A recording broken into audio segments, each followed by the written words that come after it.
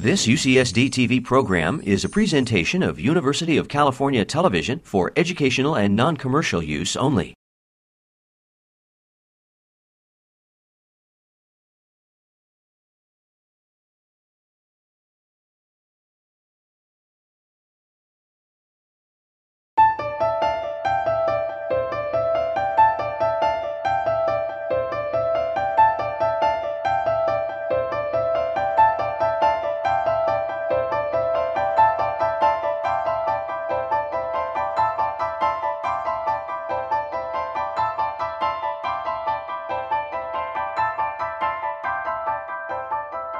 I'm going to continue on the topic of cooperation and altruism. I want to clarify some terms before launching in the talk in itself. We tend to consider four different outcomes of social behavior: selfish, altruism, cooperation, and spiteful. And generally, it is considered from the cost or the benefit it gives to the actor. And so from this perspective, it's easy to understand why individuals would be selfish or cooperative, whereas it's a puzzle to understand the evolution of altruism and spiteful behavior, as already mentioned. I just want to stress here that some people have actually focused more interest on the recipient side. And if you look at that from this point of view, altruism and cooperation would have the same outcome, so that actually some people are using the word cooperation when they actually are meaning altruism. And this has led to some of the confusion that has already been mentioned. As to be expected, and you are going to see it probably many times, the Hamilton rule was very influential in explaining the evolution of altruism, and the relatedness factor was the base of this kin selection theory. I want simply to remind people that you have also in this equation the benefit and the costs of the behavior that is performed, and that is actually strongly influenced by the ecological conditions under which the behavior is observed. And that's obviously where I'm going to concentrate the rest of my talk. Examples of animal cooperation have been numerous. I'm just citing a few of them. Obviously, Bob Hamilton was interested in understanding this puzzle of honeybees workers that are sterile but work all their life to help their sisters. And this was explained to be the classic example of kin selection. Even if we now know it doesn't always work that easily, it's still a textbook example for the evolution of altruism through kin selection.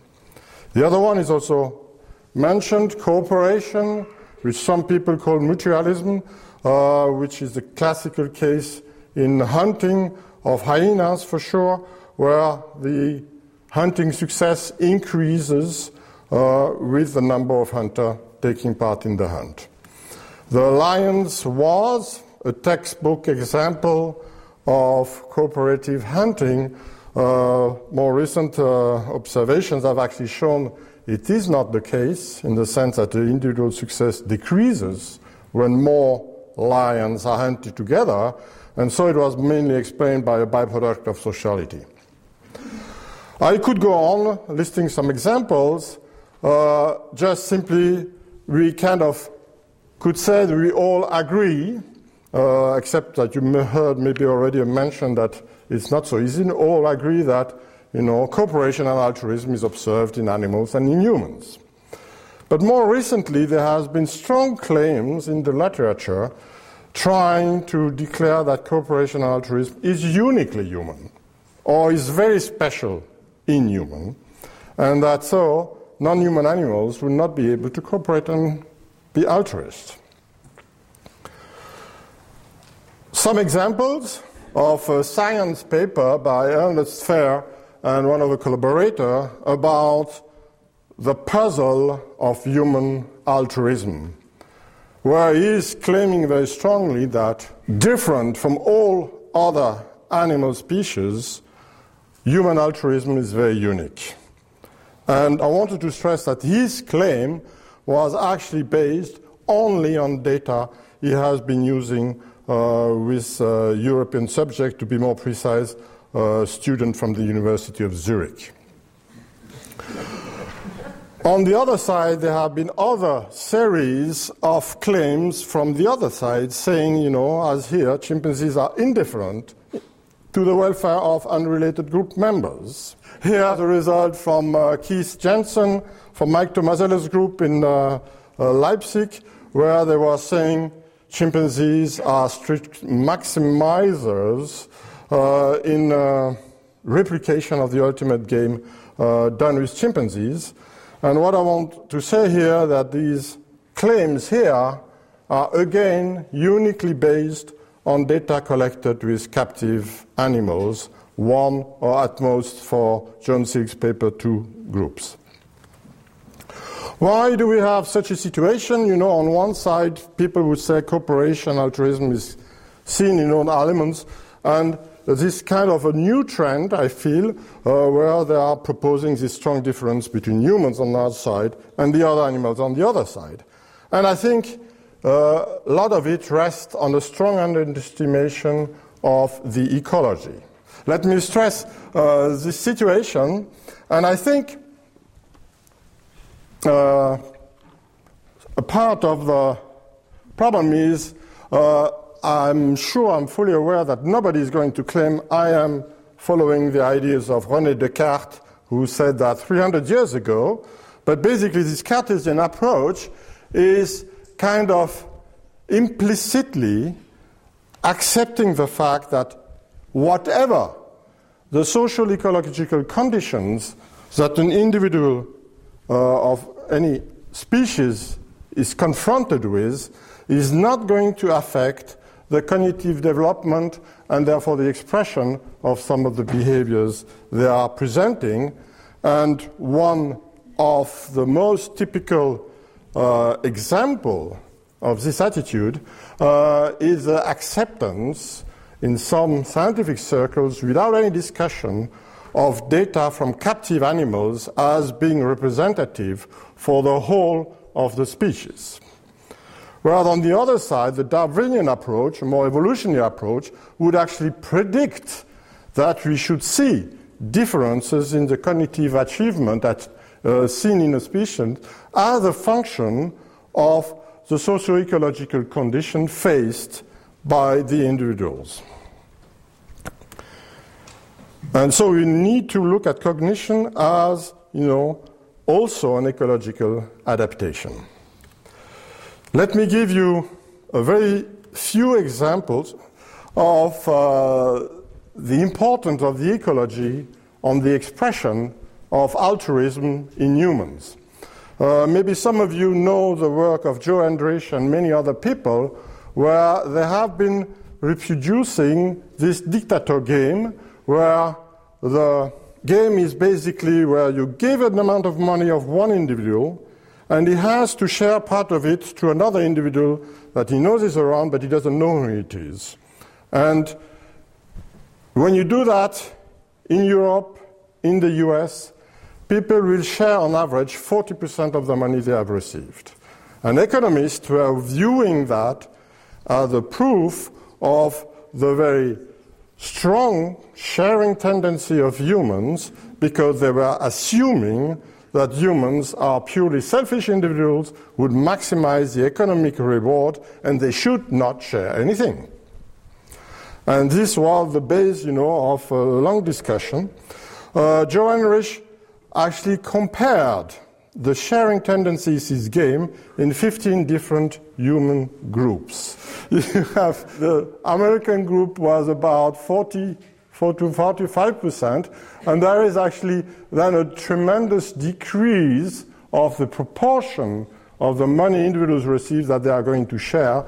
And on the extreme side here, you would have the Hadza, the Tsaminane, that are sharing around 20% only.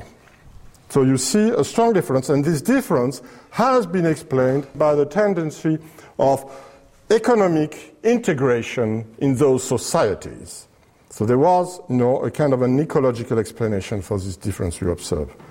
So there were economists, Levitt and List, have been making a small breviary in Science 2 years ago, making us aware of the problems that economists are facing when they try to understand humans' behavior in real life compared in the laboratory.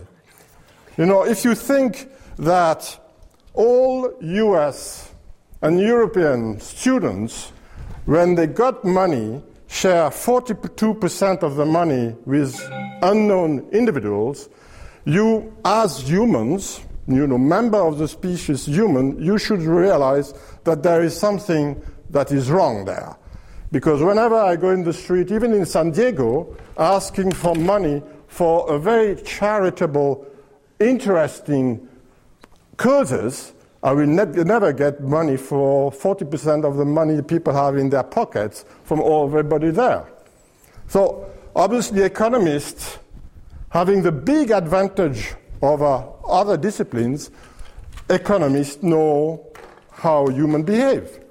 So they could realize that actually when you put a human in the lab, he's much more generous than he is in real life. And so there is obviously a problem when you want to kind of compare that. So what I wanted just to say with those two examples, and there are many more, I think, in humans there is a strong case, that the ecology is playing a very important role in our tendency to cooperate or to be altruistic. And so, since we all know, chimpanzees are our closest living relative, what we observe of the importance of ecology in the expression of altruism in human may have a similar effect in chimpanzees. So here, the group hunt tendencies of chimpanzees when they are hunting red colobus monkeys in each of these sites. The Gombe chimpanzees, the Mahale chimpanzees, the chimpanzees in Thai I've been working with, and the chimpanzees in Gogo, where John Mitani has been working. And you see a very strong differences between the three populations. In Gogo, they hunt in group, when they hunt almost 100% of the case. Whereas in Gombe, when they hunt in group, about, I think, in 30% of the case only. So there's a huge difference. And the second graphic, where you only see it's about collaborative hunting, when the chimpanzees hunt in group, how frequently do they organize themselves in performing different complementary roles between the hunters? There is also huge differences in the proportion of the chimpanzee males to organize them as a collaborative hunt, where in 75% of the cases, the group hunting in Thai is collaborative. In Mahale and in Gogo, the researchers have never seen this kind of collaborative organization, whereas in Gombe it is seen in 1/3 of the group hunts. So here again a strong difference. The explanation was mainly that the hunt taking place in the trees, the structure of the forest can have a huge importance on the success of lone hunter. So if the forest is an interrupted canopy, you can actually corner the prey in an interruption of the forest, and the prey are much more easy to capture. Whereas if you have a continuous forest like in the Thai forest, you absolutely need to organize yourself as a group to be successful. We have seen in the wild three main ecological contexts under which chimpanzees cooperate. It's a territorial defense that is seen in all chimpanzees, as Christophe Boesch already mentioned, collaborative hunting, that is a function of the difficulties of obtaining a capture, and predator defense, which is obviously also a function of the intensity of predation pressure on the chimpanzees, and in Thai, this is a very important aspect. Here, the sharing tendency of the chimpanzees, when on the left, sharing for meat, and the meat sharing is a very interesting one because half of the events of meat sharing is active, the meat owner facilitating the access to the meat in Thai chimpanzees, whereas it is much less frequently active in Gombe chimpanzees. And the fascinating aspect in Gombe chimpanzees is that they are kind of explaining meat sharing through harassment, in the sense that the beggar would make some gestures preventing meat owner from eating. And we have never seen that in Thai chimpanzees. And another graphic comparing the tendency of the chimpanzees to shared tool-acquired food. In Thai, here you have an histogram showing that when they are cracking nuts, mothers share actively a lot of the nuts they acquire. And on the right side, Gombe termite fishing, where termites are never shared actively by the mother with their infant. A very interesting, very surprising result. Altruistic adoptions. Chimpanzees,